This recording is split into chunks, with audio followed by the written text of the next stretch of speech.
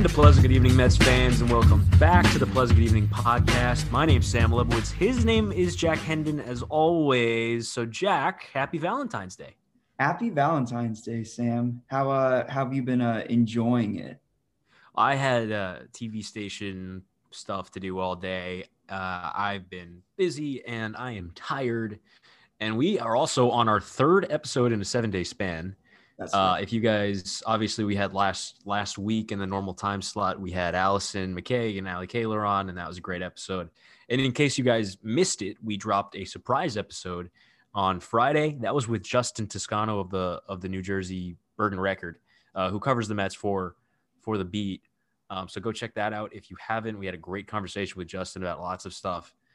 As for today's episode, it's more of kind of a housekeeping episode. I think Jack, you'll agree with me on that one. Yeah. Less like big-timey news and rumors to talk about, more just kind of what's been going on. There is one piece of real significant Mets news that we got to talk about and that we're going to talk about first, and that's the fact that Seth Lugo is not healthy going into spring training. He needs elbow surgery to remove a loose body in his right elbow. That's the pitching elbow. And he's going to be shut down for 6 weeks, which puts him right about... well, I'd say about 6 weeks behind everybody else, because that's right when opening day starts. And so that's as long as he won't be throwing, we hope. Then the conversation is about the bullpen and what do you do to replace Lugo? Because you're probably not going to have him for about a quarter of the season. Mm-hmm. Yeah, at least that's a huge killer, especially when you consider that this is not the first time that Seth Lugo has had an elbow problem. This happened 4 years ago. Admittedly, as a result of, I think, extensive work during the World Baseball Classic. So it wasn't entirely the same scenario. I mean, pitching out of sequence during a COVID-shortened season, them pulling him into the rotation was a bad idea from the start. This is just sort of what you get for playing that kind of game. He's 31 years old, too. I mean, I love Seth Lugo dearly, but I also wonder if he's really going to come back from this kind of thing the same pitcher, because he's had injuries in the past. So I think the onus is really on the Mets now to call up whoever they need to be that reinforcement. I don't know if it means that they call up Trevor Rosenthal and try and give him a big league deal and sort of slot him in where Lugo would have been, or if you just push everyone up a rung. So like May and Diaz assume, or I guess Diaz is the closer, right? But like May would assume Lugo's job, and then like Miguel Castro would assume Trevor May's job. But I also, at that point, you really have to know that and trust that the depth options you're picking up are good guys. Like, I don't really know how far I'm willing to throw like a Drew Smith or Robert Gesellman or Sam McWilliams. I'd much rather have them as backup options in the middle of the season than immediate options going into the season. So I think the Mets really do need to make deals soon. I agree with you. I definitely think that there's room for Trevor Rosenthal in this bullpen. He's the best reliever remaining on the market. Had a great year between the Royals and the Padres, and I absolutely am on board with giving him a major league contract. 2 years, maybe not, but if we can get him on maybe a high value 1-year deal, I'd absolutely do that. There's been conversation about Justin Wilson having some, interest in coming back, but last we heard earlier yesterday, if you're listening to this on Monday, Wilson might be close to joining the Yankees, which, as of right now, as of recording, it's only been reported that they've been in negotiation. It's nothing official. They're not even to the pending a physical stage, but I would welcome Wilson coming back. I suppose, I guess he might be cooked by now, but he had a couple of good years with us. And there is probably room for another more proven lefty, unless you're comfortable with like a Stephen Tarpley as your second lefty. But right now, my inclination is to say that Rosenthal is the guy that they should be targeting right now, because I think they need to add to the bullpen. Yeah, definitely at this point. I was much more comfortable like addressing the bullpen with sort of short-term savvy solutions like they had been sort of planning on doing in prior off seasons, except this time they would have had a better analytics crew to handle and choose who they like Trevor Hildenberger, right? But right now what we're kind of looking at is a situation where the biggest guarantee to pitch well out of the bullpen this year is now, honestly, I would not be surprised. I'm no physician, right? I wouldn't be surprised, especially given how quickly Syndergaard's going, that if Noah Syndergaard is pitching games before Seth Lugo is, like, the Mets are really going to need to play this conservatively. They can't do this thing again where they rush guys back from injuries, especially not pitchers. I mean, we talk about Justin Wilson. That is somebody that they've literally done this to before. They've done this to Gesellman. Stuff like that has to stop. You can't be like repeating bad habits. You ultimately need to, if you're not going to sign Rosenthal, maybe you make a trade, not giving up any of your top 7, so to speak. But like, we've spent a lot of time talking about Chris Bryant. Maybe see if the Cubs would, be open to taking Craig Kimbrell on with, I mean, he's owed a lot of money, but he's also owed a lot of money for one more year. If you keep him under 55 games, that option's not going to vest. I'd be kind of open to that. I mean, again, you'd need more depth signings because Kimbrell's no sure thing in the way that Lugo is. But I also think aside from Trevor Rosenthal, there's really no sure thing left on the market. There are only really good depth options that, you're rolling the dice on. Yeah, Kimbrell scares me. The walk rate. Oh, man. I mean, like, I understand from an analytical standpoint, the fastball and the curveball are still effective pitches in terms of their spin and their values and all that stuff. But, oh, boy, Craig Kimbrell scares me a little bit because there are points, especially like last year and the year before, where he just doesn't throw strikes. Yeah. Ever. And it's terrifying. I mean, the ERA was bad last year. He had moments where he was fine again. He can still strike guys out. It's just you can't expect like Craig Kimbrell if you're getting Craig Kimbrell anymore. No, it would be like what they did with Betances. No, I definitely want to be careful about that. But right. And so you mentioned the depth options out on the market. The Mets have sort of addressed the bullpen today a little bit. They made 2 minor league signings with invites to spring training. The first of which being Mike Montgomery, who's a left-hander, 32-year-old left-hander, has been between the Cubs and the Royals, and he's probably best known for throwing the last pitch of the 2016 World Series that the Cubs won in Cleveland.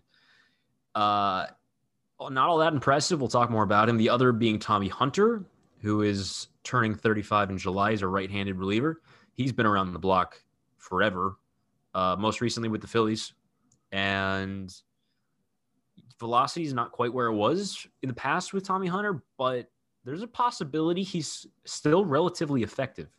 Yeah, absolutely. Because he's sort of, I mean, the thing that's been holding him back is, obviously, was it 3 off seasons ago now? Maybe even 4 when the Phillies gave him that deal and the Mets had been like very deep in negotiations with him. So they lost him to Philadelphia, but then he had some forearm problems, tore a flexor tendon in his elbow, which is pretty rough stuff once you're, on that side of 30.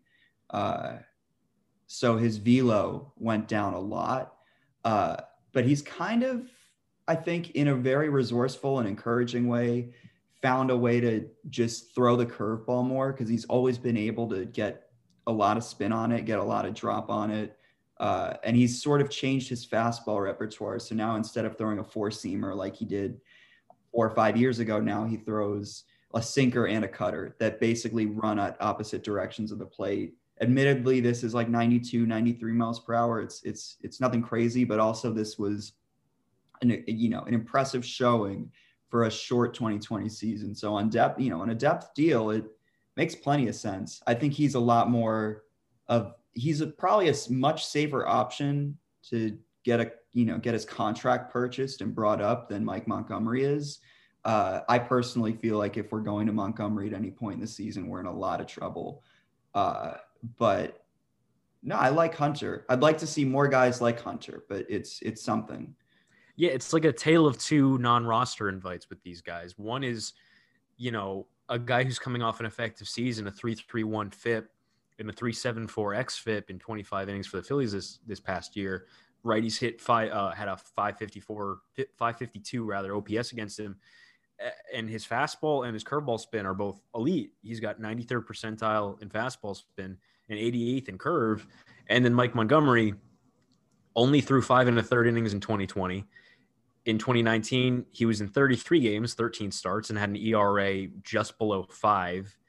His fastball spin numbers are not good. He doesn't throw hard. Neither does Tommy Hunter at this point, but Montgomery's like an 89, 90 guy. He just hasn't really been effective since like 2018, whereas Hunter had some pockets of effectiveness when he's been healthy. So one of these guys, there might be a spot for him, and one of these guys, I really, really hope doesn't have a spot. No offense to Mike Montgomery, I just don't think you're very good. Tommy Hunter, I think you could be effective still. Yeah, I'd agree with that sentiment. I mean, hopefully the Montgomery thing is just sort of some further housekeeping, because obviously this hasn't been like the best weekend when it comes to signing the good free agents. But right. That's its own separate thing, which we'll get into in a few minutes. We'll get into, not only did we hear about Seth Lugo's injury news on Saturday, Mets also lost a couple of free agent battles, but we'll talk about those guys in just a bit. We do want to address one thing real quick. In our last episode with Justin Toscano, we broke down a handful of transactions the Mets had made at the major league level, including the Albert Almora signing. And we completely missed one. He just, we forgot. That's one that we'll eat. We'll take the L on that one. And apologies to Jonathan Villar, who signed a 1 year, $3.5 million, contract with the Mets, a major league contract. He's a switch hitting utility guy, been primarily a shortstop, second baseman in his career, but he's also played, a handful of the outfield and a little bit of first and third in his career. He's pretty much played everywhere. He's a Marlin. Last year, spent time between the Marlins and the Blue Jays. The Mets absolutely picked them apart when they played the Marlins. He also had a very good 2019 on the Orioles. He's been with the Brewers and the Astros prior. He sort of fits on the roster, I guess. He rounds out the bench, I think. He's a guy that, his successful seasons, especially 2019, I feel like it's fairly obvious he was kind of lucky. The BABIP numbers are a little high. And he had a real bad year last year. But again, as we preached all offseason, 2019 or 2020 being, having a bad season in 2020 doesn't necessarily mean you're bad. It's just it's an odd fit. It's kind of a weird fit. Yeah. I think you're in agreement with me. I think with VR, what the team evidently, I think, is hoping for is that he's going to be somebody who, because for most of his career, VR has been a starter, or at least he's been like the first guy off the bench. He's been to a lot of teams, what like Wilmer Flores was for us a few years ago. But some players, as they get older, they transition to bench roles, and they actually, I think, like they thrive as hitters, or they thrive as defensive replacements, or they thrive as runners. I'm not totally sold on VR as a fielder. In fact, I'm not sold at all. I think he's a pretty bad defender. I think the speed is, it's had diminishing returns. But could he be like a Jed Jerko or a Marwin Gonzalez or a David, maybe not David Freese, because that's like the shining example with the Dodgers, because he was like, you couldn't get David Freese out off the bench. But I think it's something the Mets have a chance at doing really well if they really make sure that he's not getting more playing time than the players who need the playing time. Like if he's getting more playing time than Luis Guillorme, this is a failure on every level. Right. He's coming off the bench and serving a pretty good role as like a pinch hitter because he is a switch hitter. He can work in any matchup. That's a plus. Right. So he's also a switch hitter. He's also a switch hitter who doesn't really have pronounced splits. He kind of is the same hitter from both sides, which is valuable. Right. And I mean, to your point about Guillorme, it's easy to be like, okay, you have two infielders on your roster in non-starting roles in this kind of bench situation. VR is the one with more major league experience. Guillorme is the more defensively specialized one. It's easy to just be like, well, VR is probably the better hitter. VR is probably the guy that comes off the bench more. Guillorme should absolutely be getting more starts than VR. Yeah, I think that's not a hot take because he's a guy you can play at third base instead of JD Davis, who it looks like JD Davis might be our third baseman in 2021. uh, against the tough righty or when you want to get an extra glove in there. Yeah. Whereas VR is not a very good fielder really anywhere. He's like passable at second, but I don't think he's a shortstop at all anymore. And he doesn't really play third or the outfield all that well. So I just would feel awful for Guillorme if this winds up cutting into his playing time, because honestly, VR is not necessarily a move that I thought was like a necessity. This type of player I didn't think was like, I wanted a utility guy, but I think I wanted like a Kike Hernandez. I thought that would have been a better use of that role, especially at the price point that Kike wound up getting. He was not expensive for the Red Sox. Yeah. But you know, at under $4 million with VR on a 1 year, it's okay. He might wind up being a guy the Mets cut in June, Right. because he's awful, or you know, maybe he's a productive member of this roster as a 23rd guy on this roster. Who knows, honestly, because I don't yet. Yeah. But it's kind of like it's a low risk gamble. And ultimately what I think it comes down to, and it sort of ties into what we were talking about with like Hunter, for instance, is another depth addition. Like, if you're not getting the premier third baseman, if you're not getting Trevor Rosenthal, you might as well get somebody, but also like, you're going to need someone like Trevor Rosenthal. If you want to win this division, like Jonathan VR can't be playing third base. I'd go so far as to say JD Davis can't be playing third base, at least not every day, if you really want to finish ahead of the Braves and maybe even the Phillies. Stuff like that goes a long way.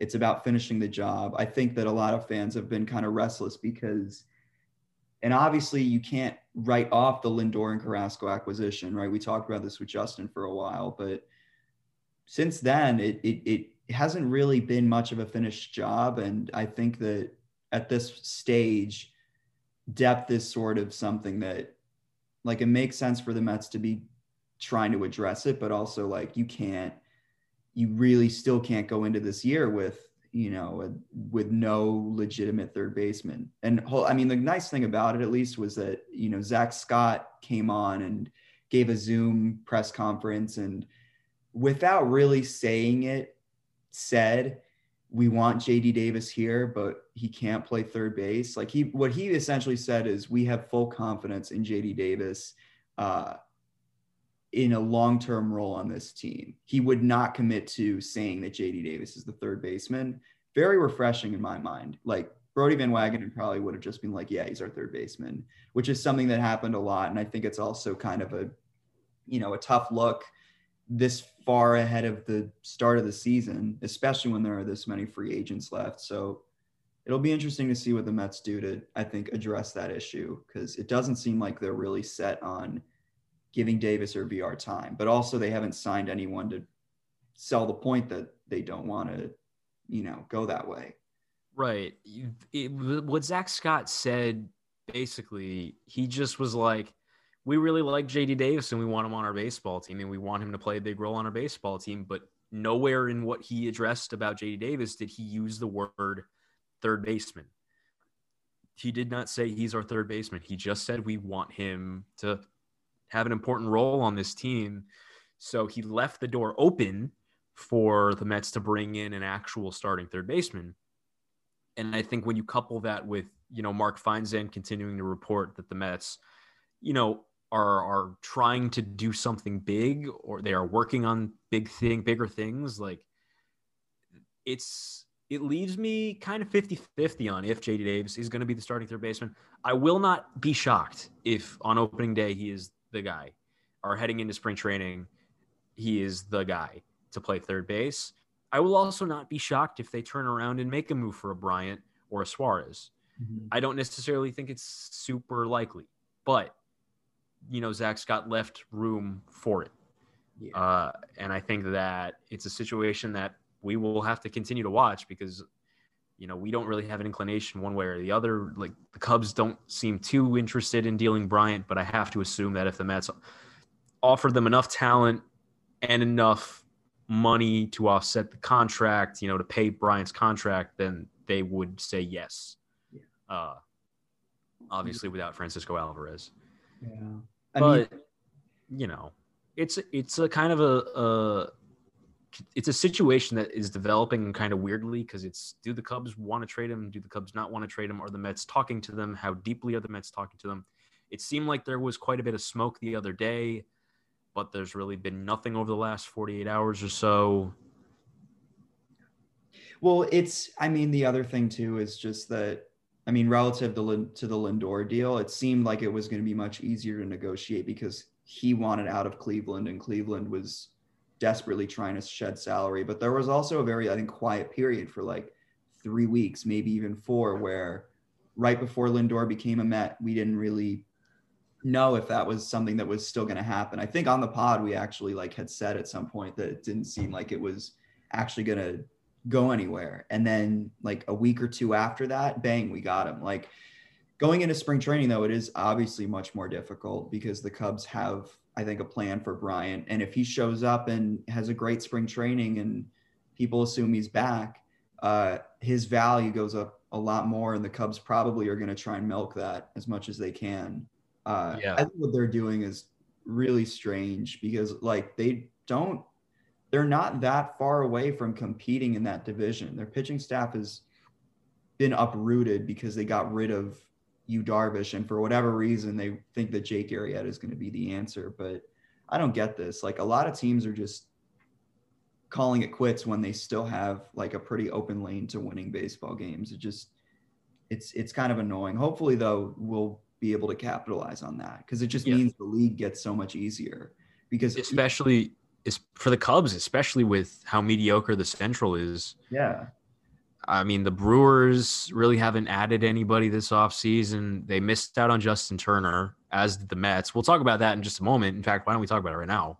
Is Saturday we talked about was not a great day in Mets land. You know, Lugo, that injury news came across. But 2 free agents who the Mets were in on both went elsewhere. Justin Turner is back with the Dodgers on a 2-year, $34 million contract, I want to say. And James Paxton's back in Seattle, 1 year, $8.5 million. Yeah. Just, they're both moves that I think I would have made. Yeah. And I don't understand the whole like getting outbid thing either. Like that's a narrative that keeps coming up for some reason, but it's like you basically paid Trevor Bauer $40 million and thought that he was going to come to you. Like, how are you getting outbid now when you have that much in the chamber and you're not spending it? Maybe they just don't think James Paxton was that good, but also like, I don't know. How many other options are there right now that can give you what Paxton can? There's like Jake Odorizzi and Taijuan Walker, and then you're basically rifling through flyers. I don't think there's any other pitcher aside from those 2 and Paxton's gone now who would fit into a big league rotation, at least this one. Unless you make a trade. Yeah. Unless you ship off, if you're getting a third baseman somewhere else, you can ship off JD Davis to the Rockies for Kyle Freeland or something. Or you can try to that, but yeah, like, cause they got fleeced in the Arenado deal. That's sort of, now it's probably going to be a focus on getting prospects. But then again, like, who knows what the Rockies are doing? I don't know what the Rockies are doing. Do you know? Weird franchise. Weird franchise. Yeah, it's just there's a lot of we tried kind of happening right now. The Mets were in on Paxton and the Mets were in on Turner, and we heard that after those guys signed elsewhere definitively, but they didn't sign them. We're kind of having the reverse of like the Blue Jays offseason, I feel like. Where the Blue Jays, at the beginning of the offseason, it was like, we tried. And then they got their guy in Springer, and then they made a bunch of moves after the fact. Whereas with the Mets, it felt like at the early part of the offseason, they were getting guys that they wanted. They signed Trevor May and then James McCann. And then the Lindor trade happened. It's like, we got our guy. Not too dissimilar from the Blue Jays getting their guy. And then after the acquisition, it's like, okay, we tried. They've made, the moves like Almora and VR and the depth moves and, Yamamoto, blah, blah, blah.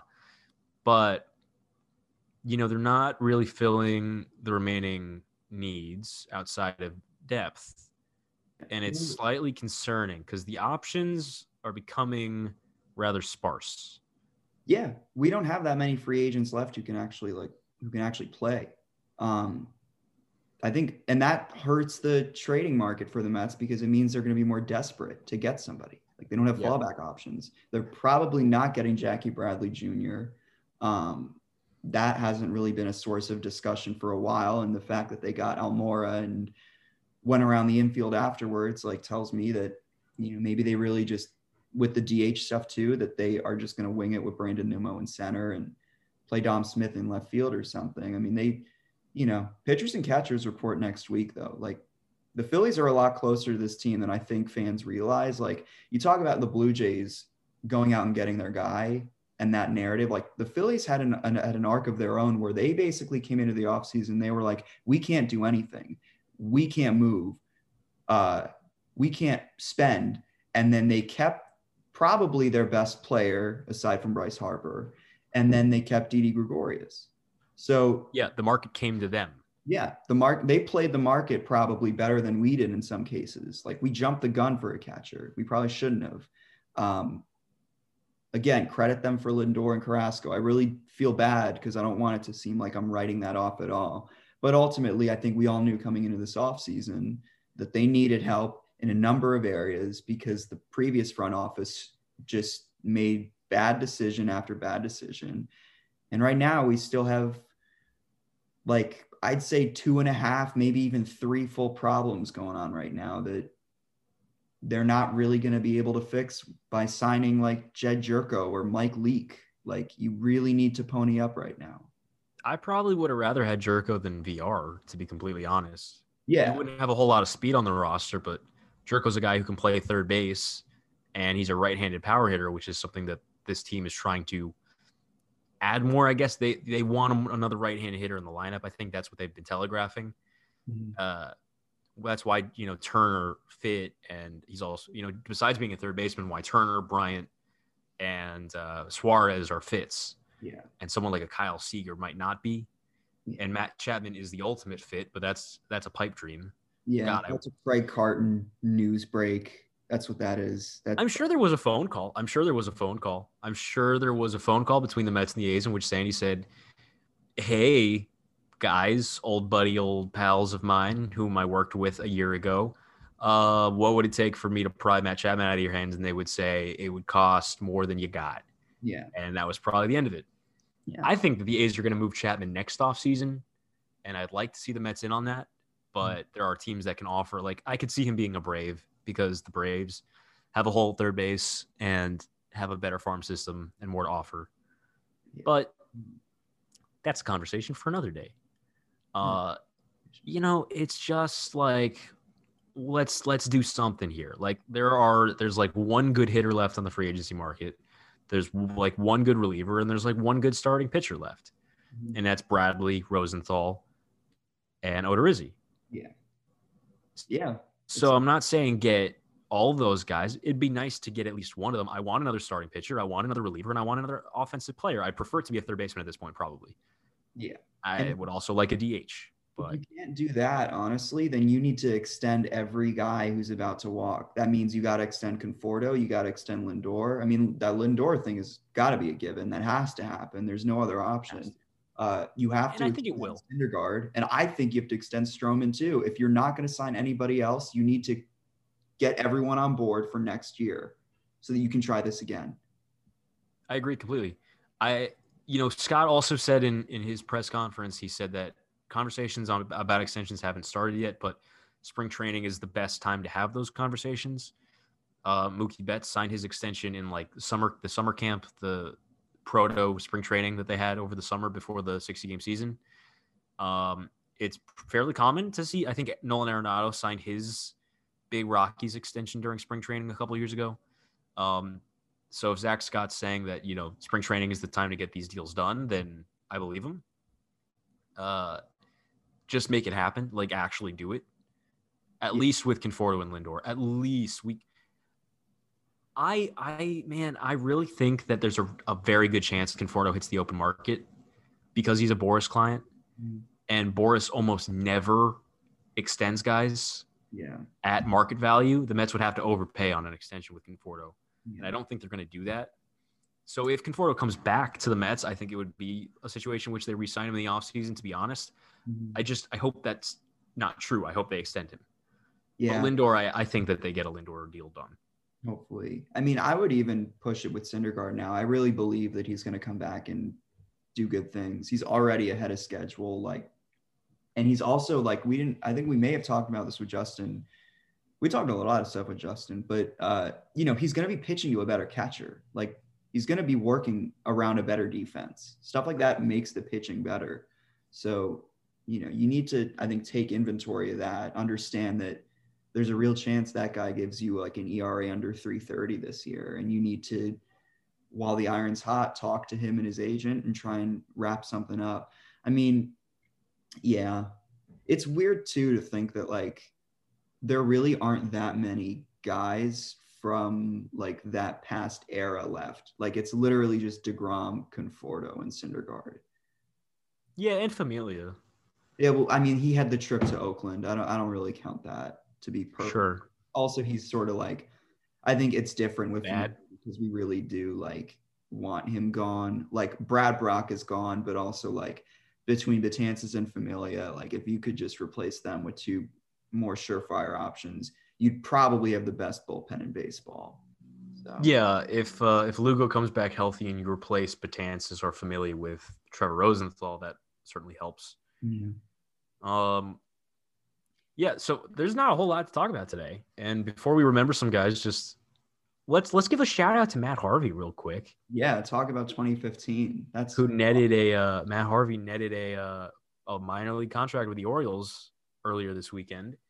And will be pitching for a roster spot with the O's. Good for him. He's been putting in a lot of hard work. We know this from his social media, working with a pitch lab and all that. And I'm excited to see how he comes out throwing in spring training with the Orioles.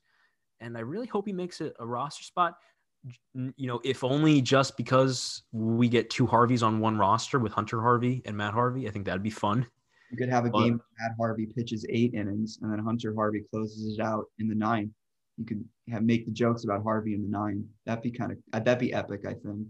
Yes, because we love when Harvey goes out for the 9th, don't we, folks? And then finishes the game. That would be the thing, is like Hunter Harvey would finish the game. If Hunter Harvey blows it doesn't mean anything. You might as well not even sign Matt. But I'm excited.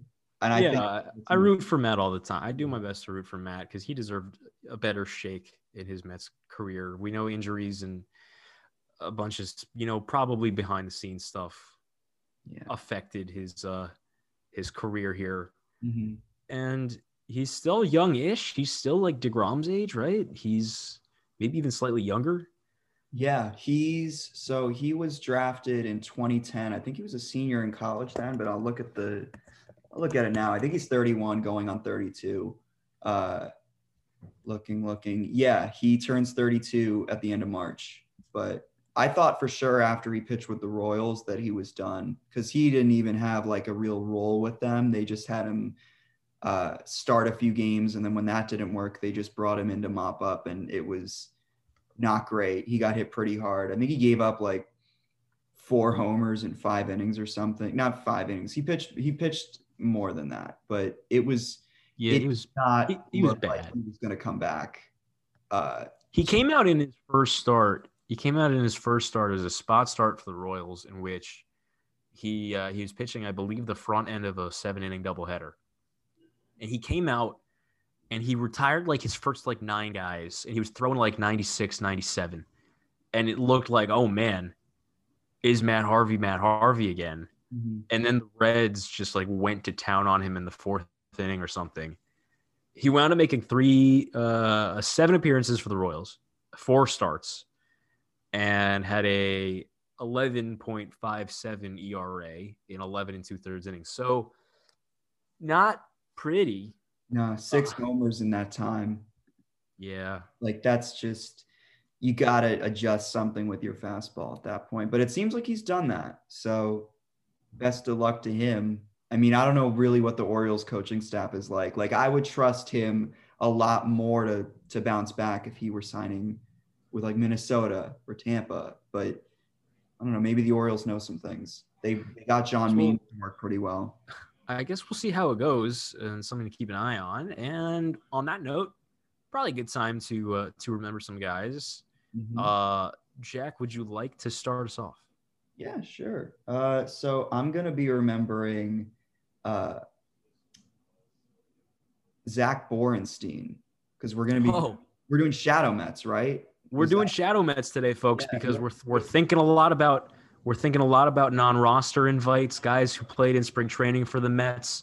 And so I think Jack and I are both going with Shadow Mets, as in the definition of a Shadow Met is a Met who was with the organization but never played a major league game for the Mets. Matt Kemp would be a famous Shadow Met. Mhm. And lots of spring training non-roster invites. Tommy Hunter, Mike Montgomery, they might wind up being Shadow Mets. So your Shadow Met is Zach Borenstein. Yeah, Tell us. big home run hitting guy. He was like 30 and he had no big league experience. And he couldn't really field. I think it was 2019 that they brought him on.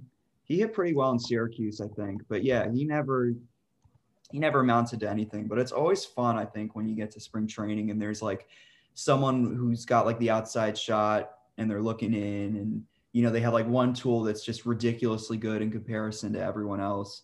Yeah, Borenstein hit like so he had a season. Yeah, he'd hit 28. Okay. All right, I got this wrong. So it was 2018 that they had him because he hit 27 home runs in AAA Reno with the Diamondbacks the year before. And at that point, he was 27 years old. Um, but I don't know what the Mets really thought they were going to get out of him going into 2018 because, like, they had just signed Jay Bruce and they assumed Cespedes could play still. And they had Conforto and Nimmo. Like, there was nowhere for him to go, but he just like lit it up. And then they had to not option, they had to, outright him off the 40 man or cut him or whatever. I don't remember what the format of that was. He just didn't make it to the 40 man roster. That might Yeah, have been. Zach Borenstein. If they didn't call him the Borenstein Bear, that's a missed opportunity. Yeah. Uh, I I've been to one Mets spring training game in my life, and it was in the spring training that Borenstein was with the Mets, Mhm. and it was like the spring training home opener at home, and he had like a go-ahead double in that game, and I was like, yeah, Zach Borenstein, let's go. And so that's my memory of Zach Borenstein. And then the guy that I'm remembering today is such an odd player, but I just love him to death, and I really hoped he made the roster when he was with the Mets, but he wound up never making it. He was with the Mets in 2017, and you talk about guys with one tool. I guess this kind of fits. His name is Ben Rowan, Yeah. and he is a submariner reliever. Ben Rowe. So Mike Mayer will appreciate this because he has a love and affection for submarine pitchers. He's like I think he's with the Angels right now. If you go by his Wikipedia page, yeah, he signed with the Angels on a minor league deal in December of 2020. Check out how many teams Ben Rowan's been with, and he's only played for two of them in the majors. He played for the Rangers in 2014 and the Brewers in 2016, and those are not nearly the only two organizations he's been with. He went from the Rangers to the Orioles to the Cubs to the Blue Jays to the Brewers, where he made a couple appearances, to the Mets, where he spent all of 2017 in Vegas after spring training with the big club. Yeah. Then the Reds, the Sugarland Skeeters of the Atlantic Professional Baseball League, one of the more famous independent teams. They had I think Roger Clemens played for them post retirement. When he was like 50. Yeah. Then the Braves, and now most recently the Angels. And just an odd career, but if I remember, he was kind of like decent. He had a 4.41 ERA in Vegas in 54 games in 2017, and he threw funny. He threw really funny. He didn't walk anyone. That was his just looking at his BREF page, like he averaged under 2 walks per 9 innings. But I was always kind of annoyed, I think, that he didn't get a shot in 2017 because that was such a bad year and they went through so many bad players, especially bad pitchers. Like I don't want to go through the labor of remembering them because we want to protect our guys and keep them preserved for when we most need them. But like there were a lot of times when, guys we all remember, right? Like Hansel Robles would get optioned or like Paul Sewald would get optioned. I think like they got like, they have to just try something new. He was like the one guy in Vegas that they never actually like gave the ball to. And that was just annoying. it wouldn't have meant much, I think, in the long run, because again, like it's not like he's latched on with anyone since. But Ben Rowan was kind of cool. I'm glad we're doing Shadow Mets. Yeah, this opens up a whole new window for guys to remember. There's so many business. There's so many good Shadow Mets, and it just dawned on me that this is an untapped gold mine of guys to remember. Mm-hmm. So that add them to the list, folks. Here on episode 24. Episode 24. 24 in the books. In the books of the Pleasant Good Evening podcast. Pitchers and catchers next week, yo. Pitchers and catchers. Are you guys excited? I am. I know I am. All right. That's all the time we got.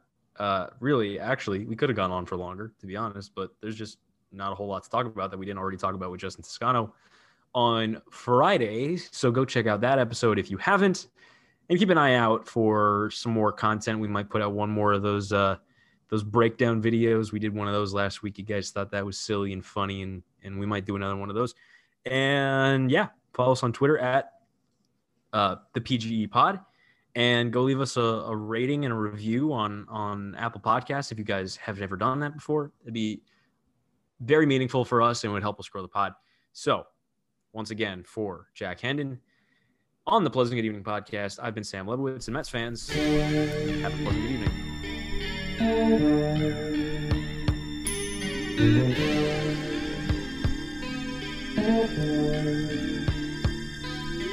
evening.